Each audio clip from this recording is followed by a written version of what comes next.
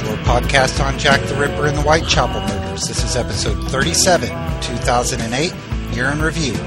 I'm Jonathan Menges, and joining the show today from Neath in Wales is Gareth Williams.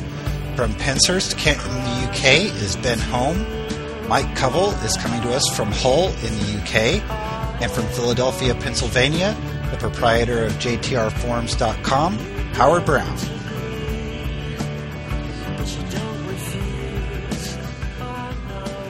...2008 has been a very productive year, I think, in research into the Whitechapel murders. And we've had a slew of books released. We had the Docklands exhibit going on in London earlier in the summer. And we had several photographic finds. And we had the U.S. conference on Jack the Ripper held in Knoxville, Tennessee. And I'd like to ask, first off, this being the holiday season, did any of you get any Ripper-related gifts for Christmas? Well, I bought Nina instead of a star for the Christmas tree, a little doll like Jack the Ripper and put it on top of the tree. Oh, really? Yeah, if it wasn't for Jack the Ripper, we wouldn't be together. Instead of an angel... Yeah, on top of the tree, it was a little guy. In true pagan style, brother. All right, good. And anyone else get any books or anything like that recently? No. I got Chris Scott's book in the mail yesterday, The Ripper in Ramsgate. Have you read it yet, Howard?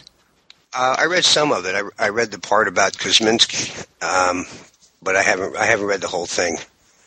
I was able to replace my copy of the A to Z for Christmas, so that was my little Christmas gift to myself. So now, Ben, I'll go ahead and throw it to you, since you wanted to discuss some of the photographic finds of the year. One of the most notable, in my opinion, was Tim Reardon's photo of Tumblety.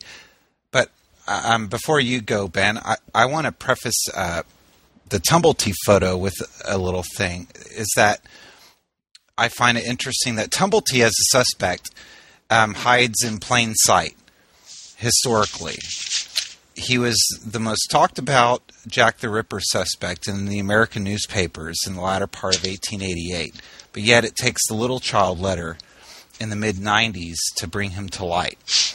Tim Reardon discovered this Tumblety photo by searching on WorldCat, which is a service I use myself, and he just happened to be the one to type in Tumblety in WorldCat to bring up the listing of the pamphlet in the New York Historical Society that said it had a photograph attached. And lo and behold, we get the Tumblety photograph.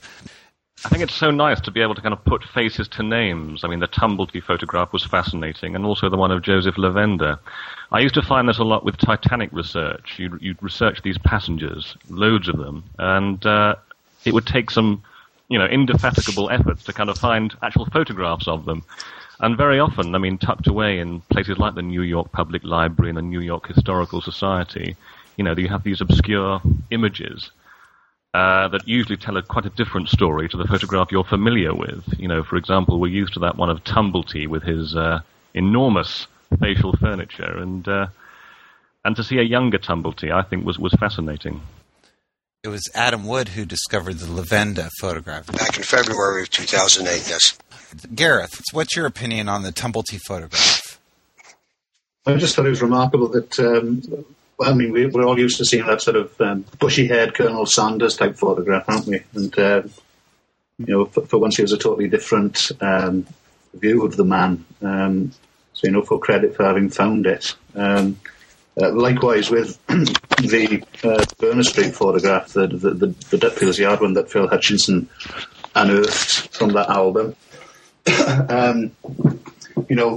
Up until now we'd only had a kind of a 20-degree view of that gateway, and finally we've got a perpendicular sort of panorama of the area in which Elizabeth Stride's body was found, and all those rather too happy-looking bystanders sort of standing around the spot there. What was interesting about that latter photograph, I thought, was was the amount of interest, to put it mildly, that the photograph caused on the message boards. I don't know if anyone remembers the heated debates about, is it genuine or not, and how can you prove this, that went on. But it was patently obvious to me anyway that Phil had stumbled upon a real find there. So full credit to him. Absolutely. Right. And it only raises hopes. Sorry, I was just going to say it only raises our hopes that there's more stuff out there.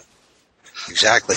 And Phil didn't just put that photo up there. He held on to that for months, and he and Robert Clack examined it and scrutinized it and went back and forth with it before they put it up. Yeah, there was a lot of hoopla about that photo, wasn't there?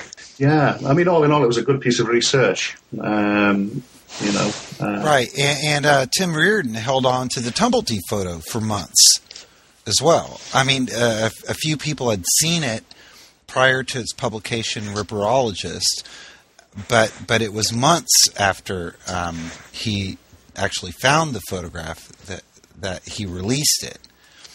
What are your guys' views on the practice of finds like photographs? Some are of the opinion that if they find a photo of, let's say, Aberline, they immediately post it to the Casebook website and let the chips fall where they may. But others will go the route that Tim Reardon went, publishing it once in Ripperologist, not publishing it publicly. And then Philip Hutchison chose to put it up for 24 hours and then remove it in order to use it on a book. I'm interested to know what any one of your approaches be if you happened to find a photograph. Well, if I was fortunate enough to find a photograph, I would probably run it by SPE or Mr. Evans or Mr. Begg, Robert Clack, maybe one of the two gentlemen on this show before putting it up on Casebook, because in retrospect, Phil took a lot of heat, even though he did do that, even though he went that route. So I think it'd be the lesser of two evils to wait a little bit and then put it up after you're, absolutely certain that it's the correct photograph. That's just my opinion. Yeah, that's the right way to go. Although, as we've seen, that doesn't always work in terms of quelling the doubters out there. And it's right for people to be sceptical, of course, but I think that if I found something like that, I'd certainly take the trouble to circulate it first to a select audience, as you suggest, before I stuck my neck out. I've done that before with things like census findings and things like that, and listings of New York passenger lists and German passenger lists and so on, and I've been proven wrong, and I don't mind getting an omelette face pack now and then as part of learning. But in hindsight, I wish I'd been more circumspect before I went to press, so to speak. And I think what Tim and Phil and others have done, Adam have done, have been salutary examples of how you should approach this sort of thing. I certainly don't think that there's any one way of doing it right. It's entirely up to the individual. I mean, if someone makes a serendipitous discovery, then good luck to them. I mean, they can approach it in whichever way they feel. I think it also depends a great deal on the source of the photograph. For example, if the researcher got it from a relative, then that relative might not give the researcher immediate permission to publish it. Whereas in Tim's case, where he got it from the New York, I can't remember if it was the Historical Society or the Public Library, it wasn't as if he was sort of hiding the nature of the source. He said, if you're interested in finding the photograph, this is where it's located. So it can depend a lot on the source of where the researcher found the photograph. It can depend a lot on what they do with it, can do with it. In the case of getting it from a relative can say, well, no, I'd rather you didn't put it in the public domain. So things like that can have an effect. Right. Now, onwards to books. Howard, you have some notable books that have been released in 2008. I'll mention two, and then the other gentleman can list some books that they found. I know that Mike Cole has purchased a few new books this year too. The one I just recently received was written by Chris Scott. It's published by Michael's Bookstore in Ramsgate, Kent, UK. It's entitled The Ripper in Ramsgate. And if it's anything like Chris's message board content, it's got to be a good book. And the book by Dave Yost, he's from Pennsylvania. He's a well-known ripperologist. He wrote the Elizabeth Stride and Jack the Ripper, and I think it's a wonderful book. It covers the entire Berners Street murder, from A to Z. As far as I'm concerned, it's like a website, more or less. Those are two books that I've read. The one book that I've read, and the one book I'm in the process of completing. On the Elizabeth Stride, there's been some discussion on the message boards instigated by Simon Wood that I wanted to get your guys' opinion on, and that's that he fails to see the connection between Elizabeth Stride as, what was her name? Gustafsdottir, right? Gustafsdottir. Gustafsdottir coming over from Sweden and then registering at the Swedish church as Gustafsson. How good is the genealogy, do we believe, on Elizabeth Stride? There are, if anything, possibly less gaps with Elizabeth Stride's story than any of the other victims. And I can understand where Simon's coming from, but ultimately, even if Elizabeth Stride were here in the room with me now and said that she was Elizabeth Stride, and offered me a DNA sample and all that sort of stuff, I mean, there's no way I could know that she was who she claimed to be. So, the fact that we're looking at this 120 years on, or in the case of Elizabeth Stride, 140-something years since she came across from Sweden to London, I think the available evidence is the best we can hope for. And, the fact of the matter is that she did register with the church, with Sven Olsen, the vicar or whatever they have in Swedish churches, of the Swedish church down there in St. George's. And, he was able to testify at her inquest and to identify her. Whether she was the Elizabeth Gustafsdottir who was born in Stora Tumulhult in Torslanda is another matter entirely. But we have to take that on good faith. And ultimately, of course, I don't think it really matters because, the woman was identified and buried as Elizabeth Stride. And, to that extent, it's almost academic. But I've got no doubt that she was who she claimed to be, at least when she registered with the church. But you'll allow that. In Sweden, she was, this individual, Gustafsdottir, was registered as a prostitute. So some of her mystique does come from her past. And that a lot of ripperologists consider her a more hardened prostitute, right? Yeah, that is true. But I doubt that Sven Olsen would have been taken in by someone posing as a Swede. Yeah, I've known a few turnips in my time, but not too many people who get off with pretending to be a Swede to a Swedish church official. I think there can be little doubt of that. The Gustafsdottir, Gustafsson confusion, I mean, the custom is, I believe, if only Glenn and Fish are with us now, I mean, they confirm that the tradition in Sweden is that the daughter is, takes the appellation dotter after her father, and the son takes the son suffix. The fact that this may have got interchanged as she crossed the North Sea is neither here nor there. It says that I am an offspring of Gustaf, and Gustaf Eriksson was apparently the father. That's been established for quite some time now. And does Dave Yost's book go into these kind of details, Howard? Actually, I'd have to go back over and double check what you guys have been talking about, and specifically Simon Wood's charge. I tend to pay less on the genealogical aspect of most books that I read, and I pay more attention to the theory and the scenarios. This year also had Deborah MacDonald's book come out, and I mean, there's more books that came out in 2008. Mike Covell, do you want to go into some of those of your favorite books from 2008? One of my favourites definitely this year was the Jack the Ripper case book by Richard Jones. Richard's covered the Ripper a couple of times now. He's got his own tour company that employs Philip Hutchinson. I was quite surprised when I got his book. I didn't read the description or anything. I knew it was coming out. And when it landed and I opened it, I was quite surprised at the content.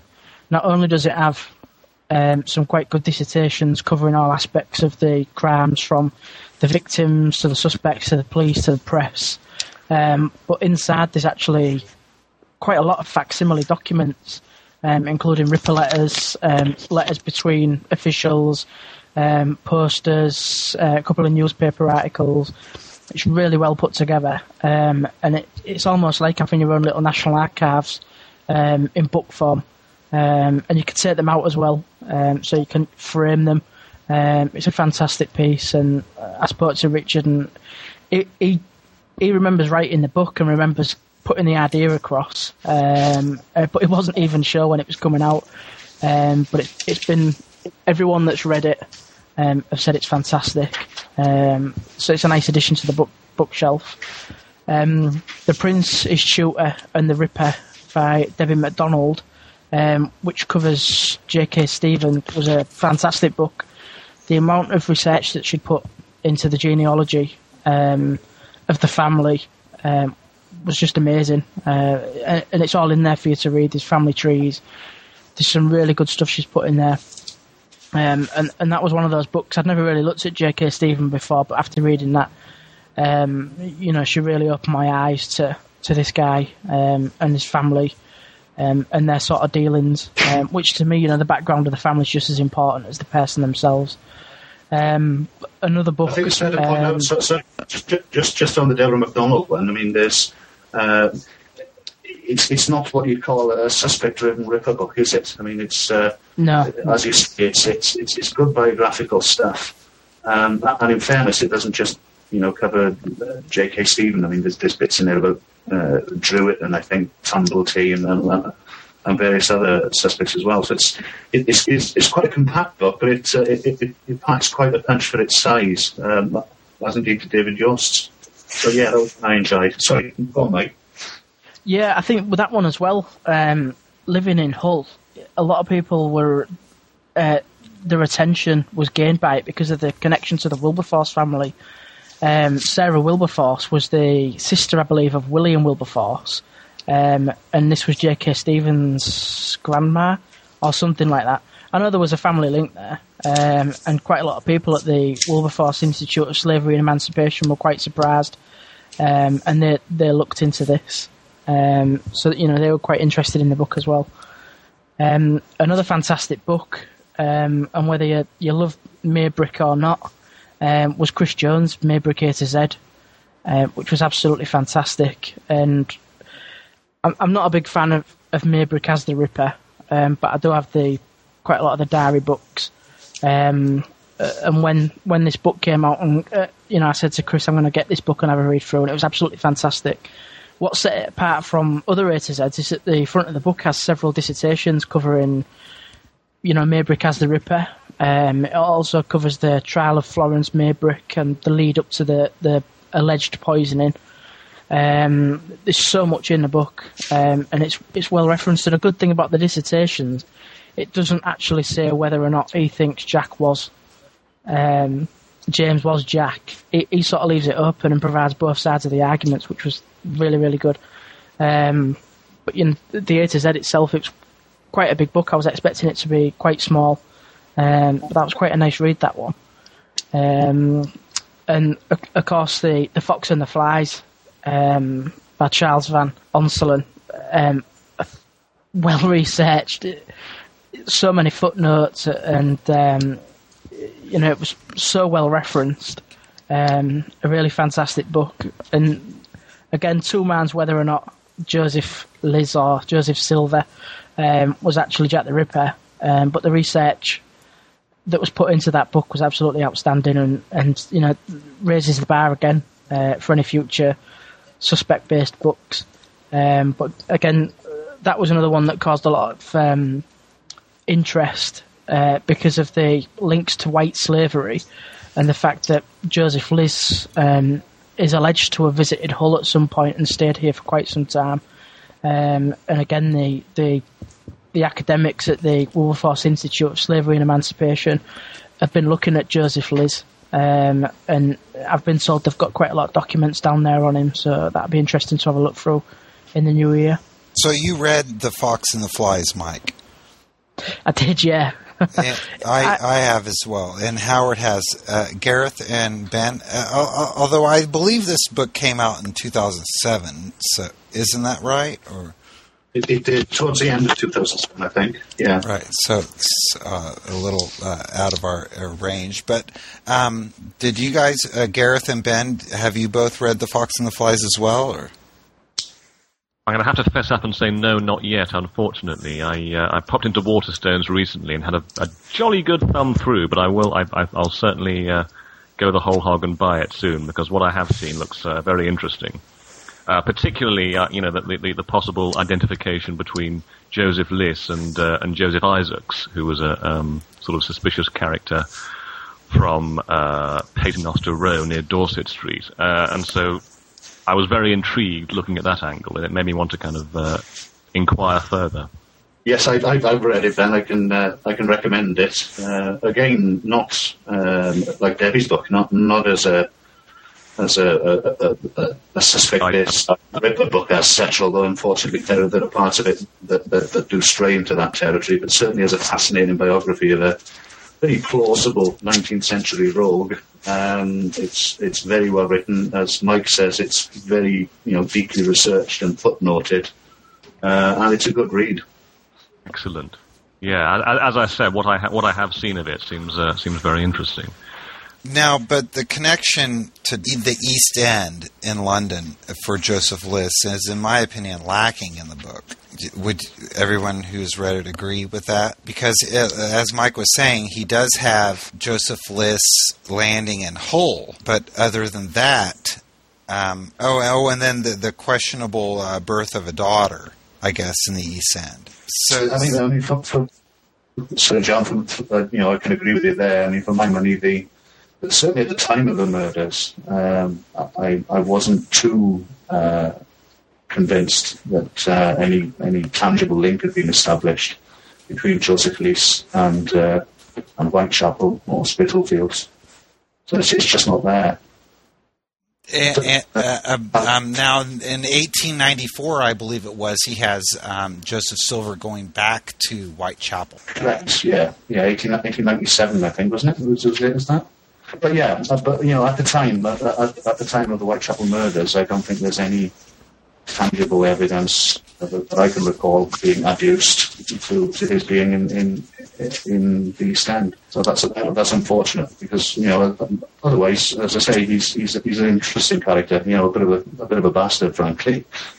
Whether that makes him a likely candidate for Jack the Ripper is debatable, because there were plenty of other rogues around at the time, many of whom we know about, many of whom have been advanced as Ripper suspects, but frankly not many of them convinced me. And another thing that's interesting about the Joseph Silver book is that he reproduces a photograph of supposedly Joseph Silver in his early 20s, dressed as a toff, Astrakhan man-ish manner. The author treats George Hutchison's story as legit and puts Joseph Liss in the shoes of Astrakhan man, who in turn is supposed to be this Joseph Isaacs character, if I remember correctly. And the third Joe, according to the author, that he speculates that there was a third Joe in Mary Kelly's life that was ill-using her. Yeah. Well, I'd have to disagree pretty strongly with all that, but that doesn't stop it from being very interesting, I'm sure. It's worth getting just for the Astrakhan man photograph, then. Sure, you can't wait to get it. Absolutely, yeah.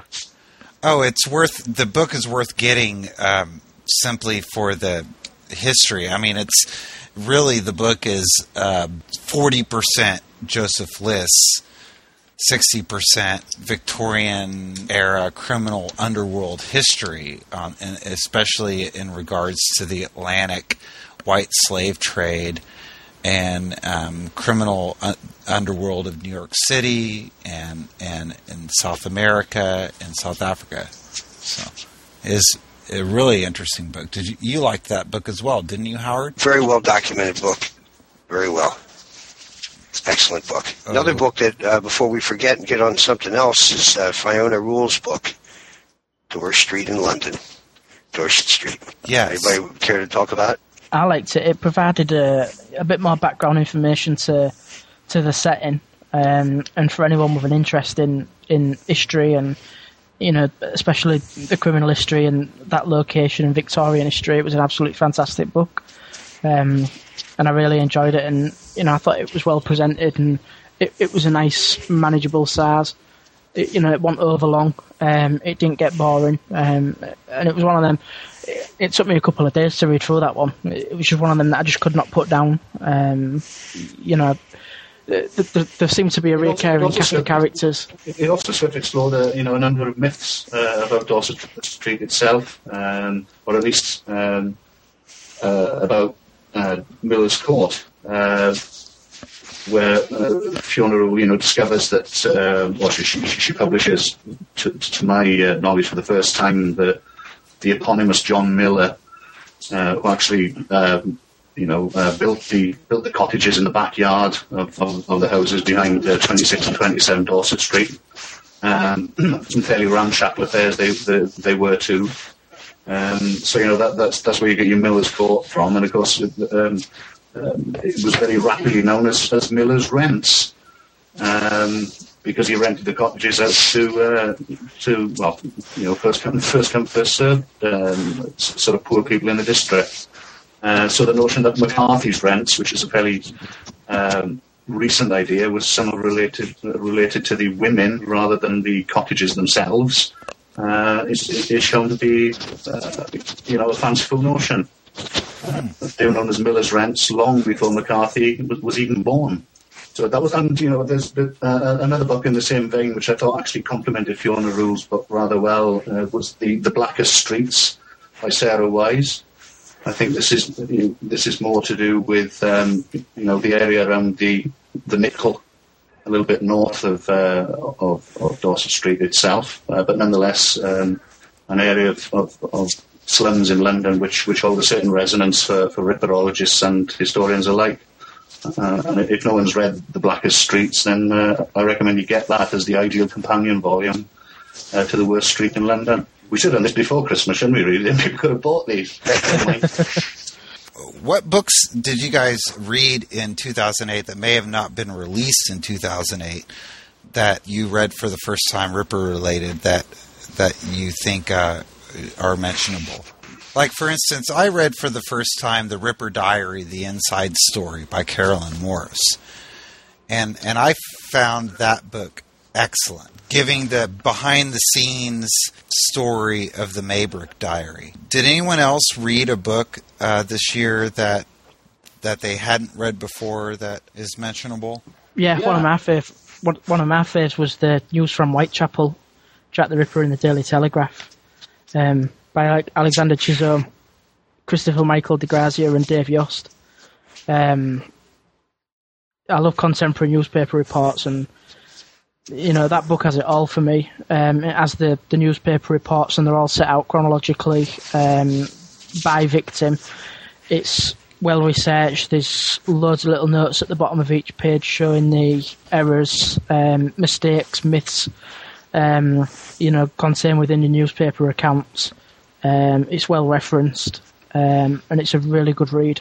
And I think within a couple of days of receiving that, I read it 2 or 3 times. And it's quite an inspiring book. It's one of those that makes you want to go out there and do your own research. And a similar book to that was Bob Hinton's From Hell. I can read a suspect book, but that one really grasped me. And by the end of it, I was kind of thinking, maybe Bob's got it right. That's a good one, Bob. It's the last, I really enjoyed that book. It's the last Hutchinson book I actually read, the first being Gary Rowe, and it's interesting to see them come at the suspect from a very different angle. Whereas Bob Hinton goes with a sort of stalker, sort of obsessed with Mary Jane Kelly angle. You got Gary Rowe just coming, suggesting he's a sort of normal serial killer, just coming across Kelly by happenstance. So it's interesting to see the the same suspect being attacked in very different styles by different authors. That's interesting. I did read a few books in this year, but unfortunately I haven't got very many positive things to say about them, so unfortunately I won't reveal them because it's a bit... No, please, go ahead. Really? Oh, sure. Yeah. No, are you going to cut it afterwards? Because Probably not. I'm going to keep stum like a wimp. No, we went good as bad. Howard has a plus and How minus. about if we guess? Any of them from France? Was one of them from France? But no, Ben, what are some of the bad books you read this year? I don't want to say badly written because that wouldn't be fair, but I was reading a lot of Howard's very interesting posts earlier this year about the suspect Robert Johnston Stevenson, because he also sort of insinuated himself into the investigation, and so I thought, well, I've made a sort of similar case with Hutchinson.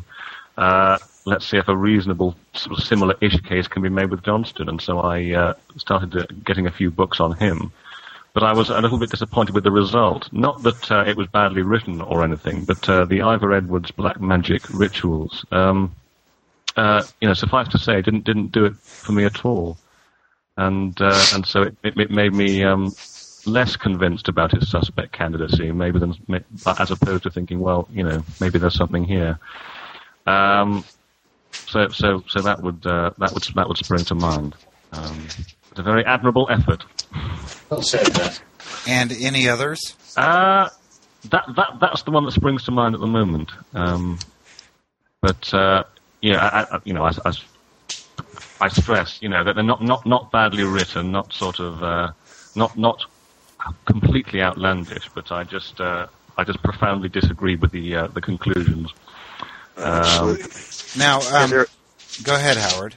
No, I was just going to tell Ben that if anybody really wants to learn about Stevenson, all they have to do is look at Casebook or JTR forums, because it's almost entirely comprised of facts. I think it's up to I have it up to 75 individual theories or articles of faith about Stevenson that have been demolished by Mike and myself, and some others too, of course. Regarding Stevenson. So if you wanted to find out, if anybody really wanted to find out anything about Stevenson, they wouldn't really have to buy any books other than to fill the library out. Probably the best one to buy on Stevenson would be The True Face of Jack the Ripper by the late Mr. Harris. It's written with some degree of style, but there's a lot of sources that are absent, or it's completely devoid of sources in some areas. I see. So you think that would be the better Stevenson book to go for? Yeah, I would. And then after that, I would recommend The Ripper File, because that was the one written in 1989, right after the Centennial Program. Okay. The Secret Identity of Jack the Ripper. That's good, but Harris came to two different conclusions without diverting into a Stevenson program here. But anyway, carry on. I think it's because I was getting too many Ripper books. Whose conclusions I was likely to agree with. I wasn't sort of, being experimentation. I wasn't experimenting. I think I had to sort of, confront the less likely theories to see if there's any mileage in them at all. And because I think until then I was just sort of concentrating on theories that were likely to make me say, yes, just what I was thinking. And I think it's dangerous to adopt that mindset. So I wanted to kind of expose myself to as many conflicting theories as possible. In addition, of course, to getting books that aren't theory-based whatsoever. Several of those have been mentioned. I always love popping into Murder One on Canary... what's it called? Charing Cross Road. Charing Cross Road, yeah. It's absolutely fantastic. I couldn't, speak more highly of it as a... repository for all these wonderful Ripper books, but I always had to catch a train, so it's always straight in and out. But I can thoroughly recommend it. All the books mentioned would certainly be there. I made the mistake of I was up in London on business last spring, and I made the mistake of dropping into murder when after a few early evening bevies. That's beers in American speak. And I came up with some R. Michael Gordon books. So, don't go in there when you're drunk, is my advice. You came away with R. Michael Gordon books, is that what you said? Yeah. Very good they are, too. But, Ben knows me all. You won't catch me buying a Klosowski book. Yeah. But I did.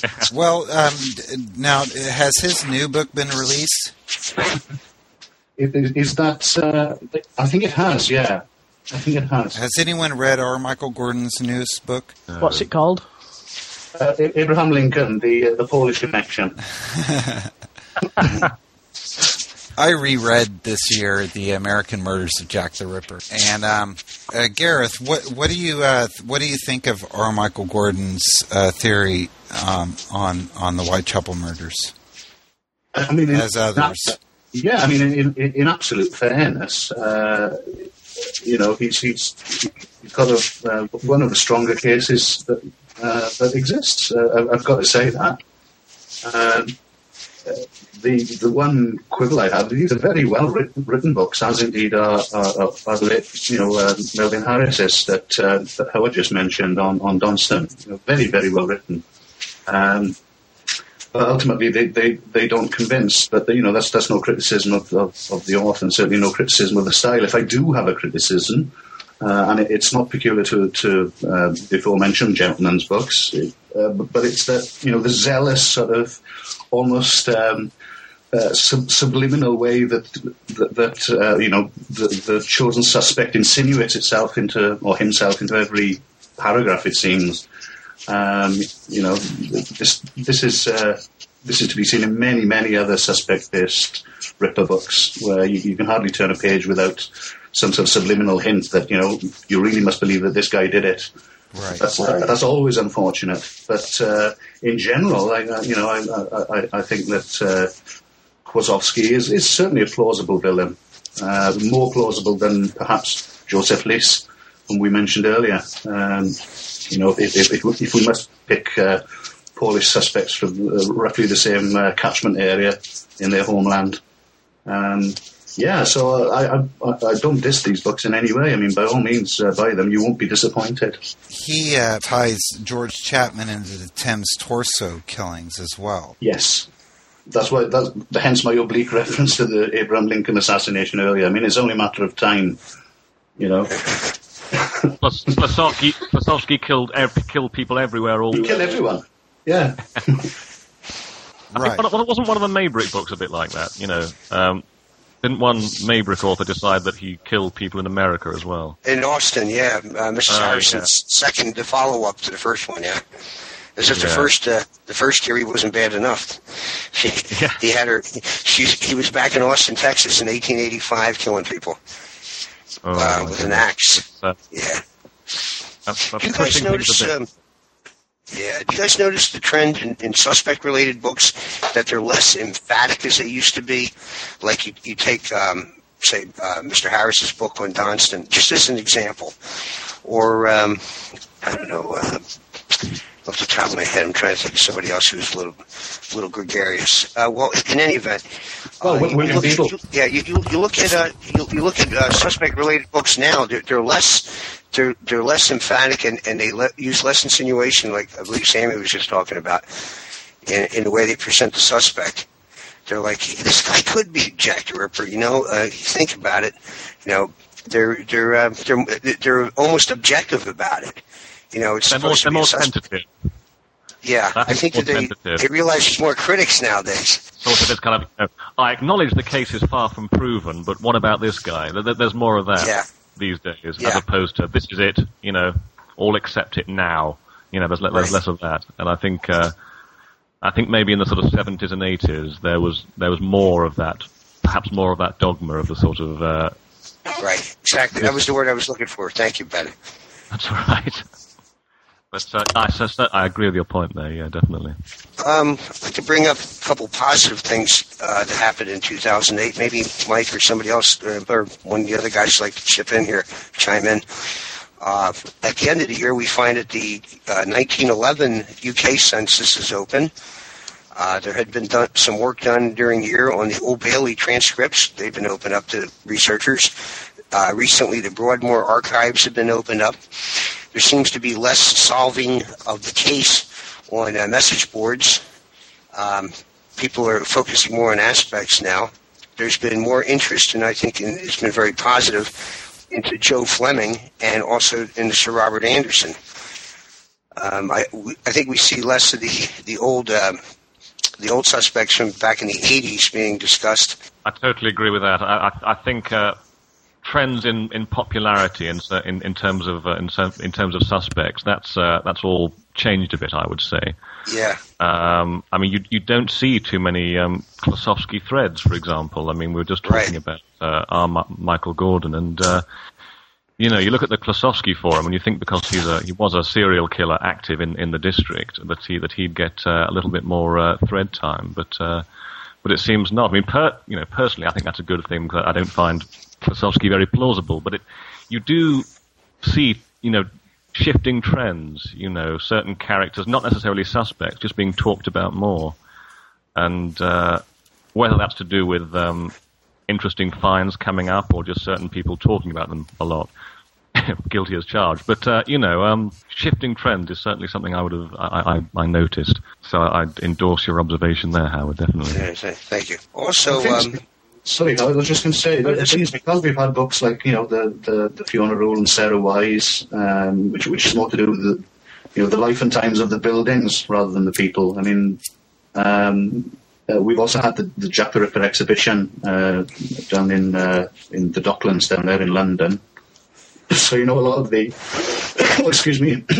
a lot of the focus this year has been on history and surroundings, rather than people and personalities, which is great, And I that's important. Mm.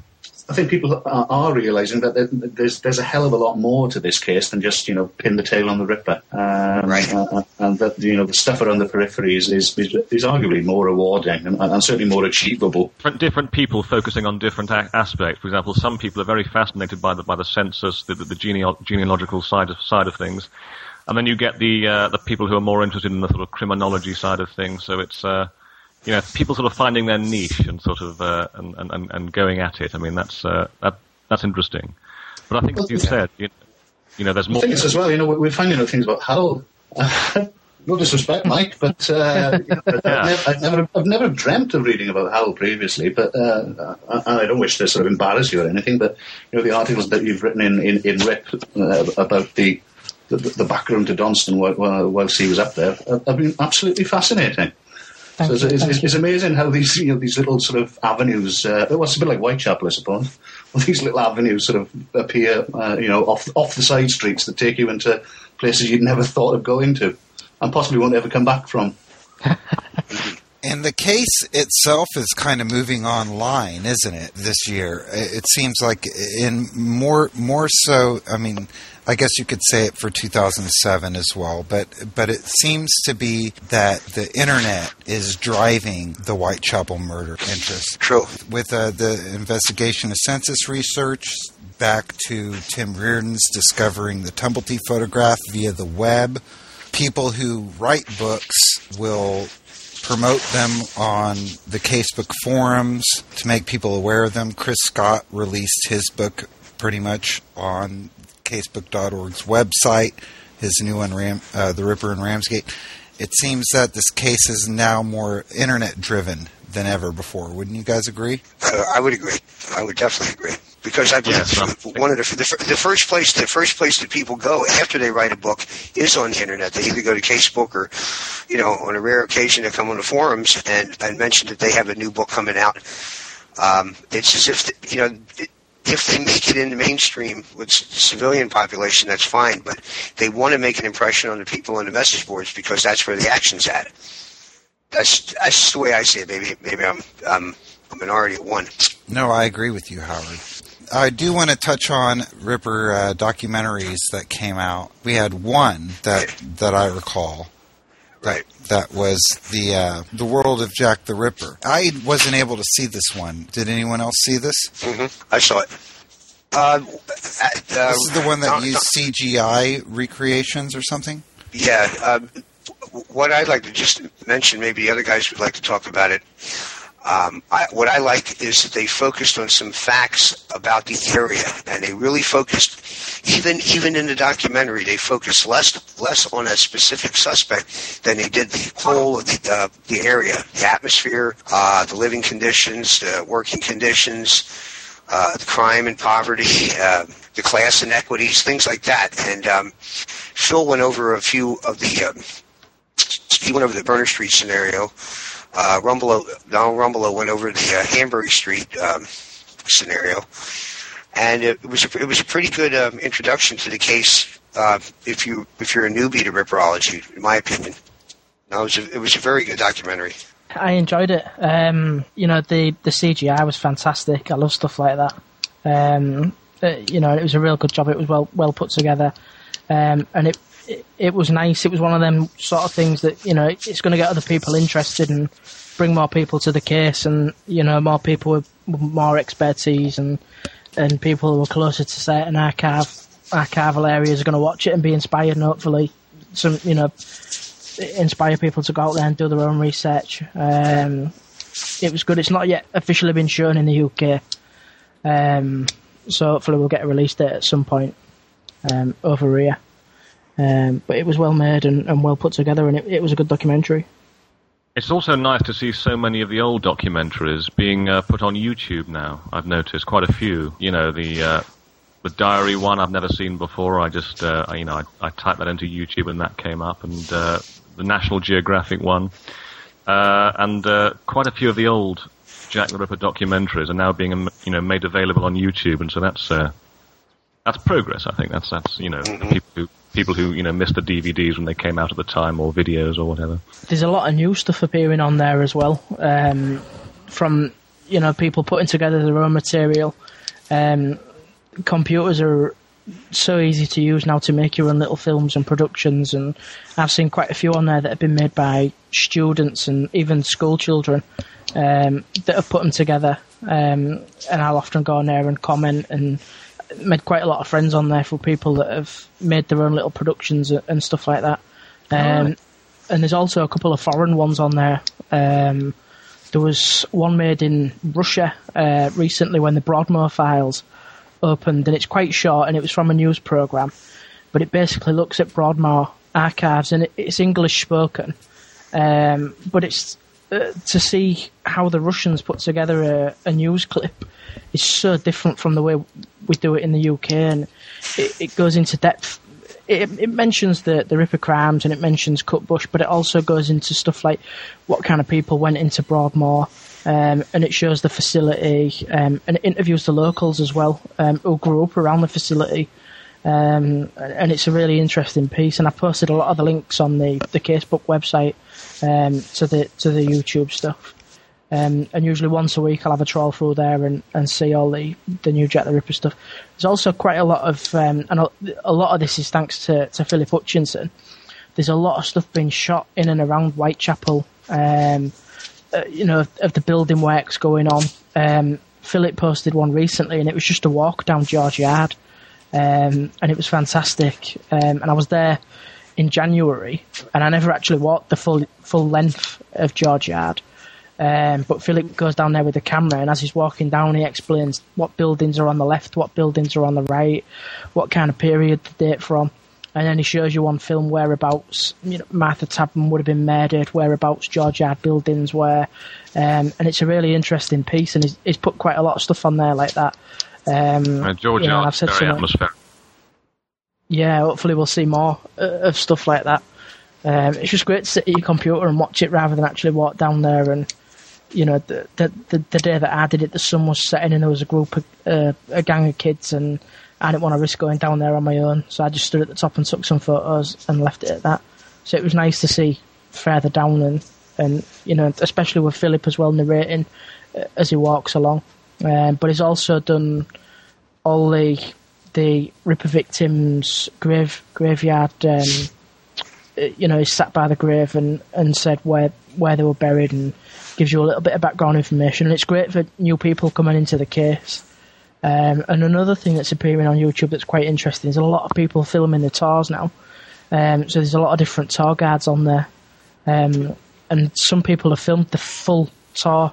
So you can sit there at your computer and you can watch a virtual Ripper tour and listen to the many different people discussing the crimes. And, it's quite interesting, and, you can do it all from your own house.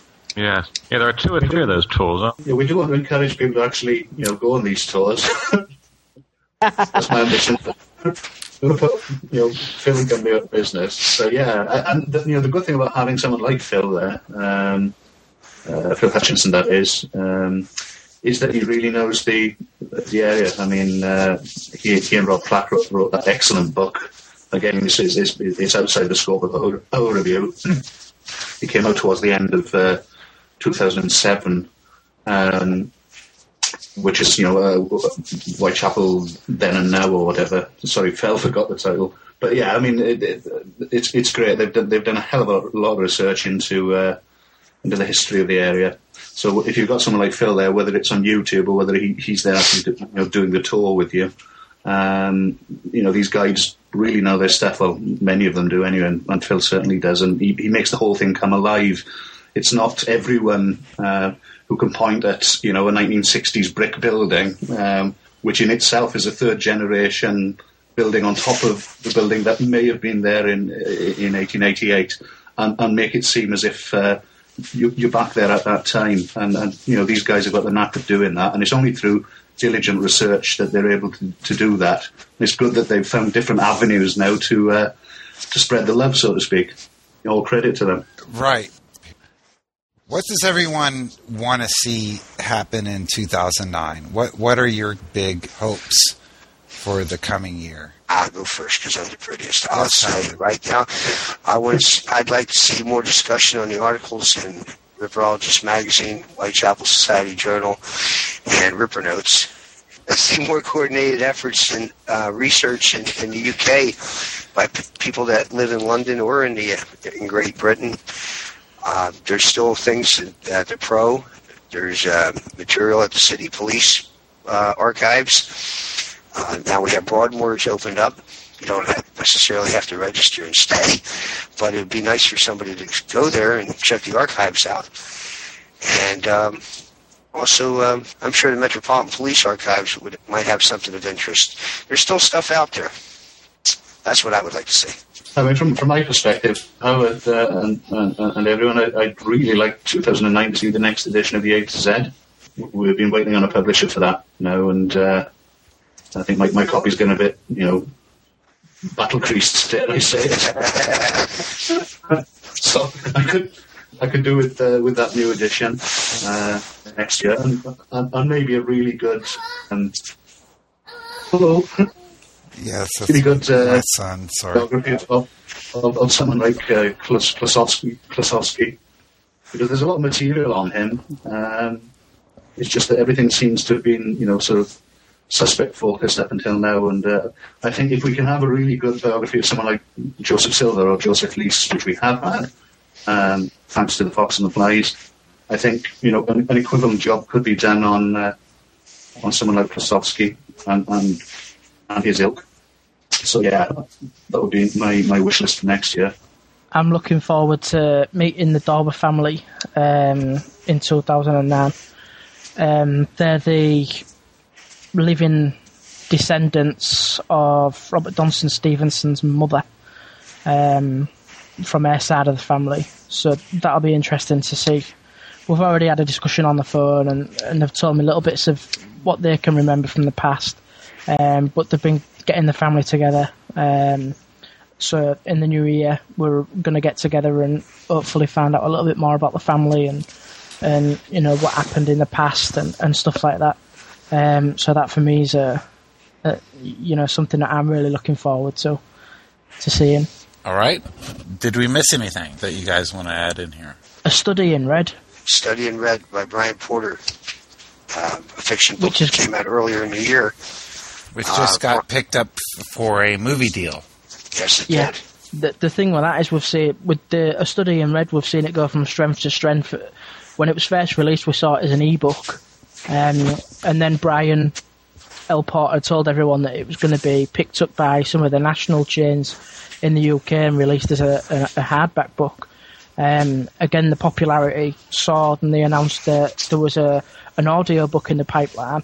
And then just recently he's come forward and said that a studio in the USA has picked up on it, and they're interested in making a movie. And they've released an official statement to say that they're releasing a movie, and they're working on producing at the moment. So that it's a fantastic book, and it's just gone from strength to strength. And Brian's such a lovely, down to earth guy, and it really is great to see it doing so well.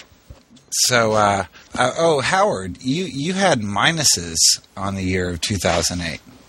There were a few coordinated efforts to research other than the ones that Robert House and Chris Phillips did, and Robert Linford and A.P. Wolf are doing with Cutbush. But it would be nice if there was if there were more coordinated efforts to do research, looking for data in museums or repositories, libraries, whatever in the UK. It'd be nice, they could open that up. I think the 1911 census, Ben and Gareth might be able to correct me on this, that you have to actually pay for them now, 30 cents a hit. You do, yeah. That one, I think, yeah. Wow, that's a hit and expensive mess, isn't it? It is. I mean, the existing sort of ancestry.co.uk, they've changed their indexing as well. It's you can still sort of fall back to the old style search index, but it's changing all the time. So it's more difficult now to be accurate in census research. I mean, if Chris Scott were here, he'd probably tell me what the shortcuts were. But that's not so good at the moment. I mean, it's great to have the information there, but it's too bad you've got to pay, especially so much. Not that many negatives, sure. Right, I think it's been a good year altogether. Yeah. Well, we'll wrap it up then. Thanks, guys, for coming on. And that was Rippercast, episode 37, 2008, year in review. I want to thank everybody for being on the show today. That was Howard Brown, proprietor of JTRforums.com, Gareth Williams, Ben Home, and Mike Covell. We are a weekly podcast on Jack the Ripper and the Whitechapel murders, available at the website www.casebook.org/podcast. Any questions you'd like to pose to myself or my guests can be emailed to rippernet@mac.com. And I want to thank everybody for listening to the show, and we'll see you next week.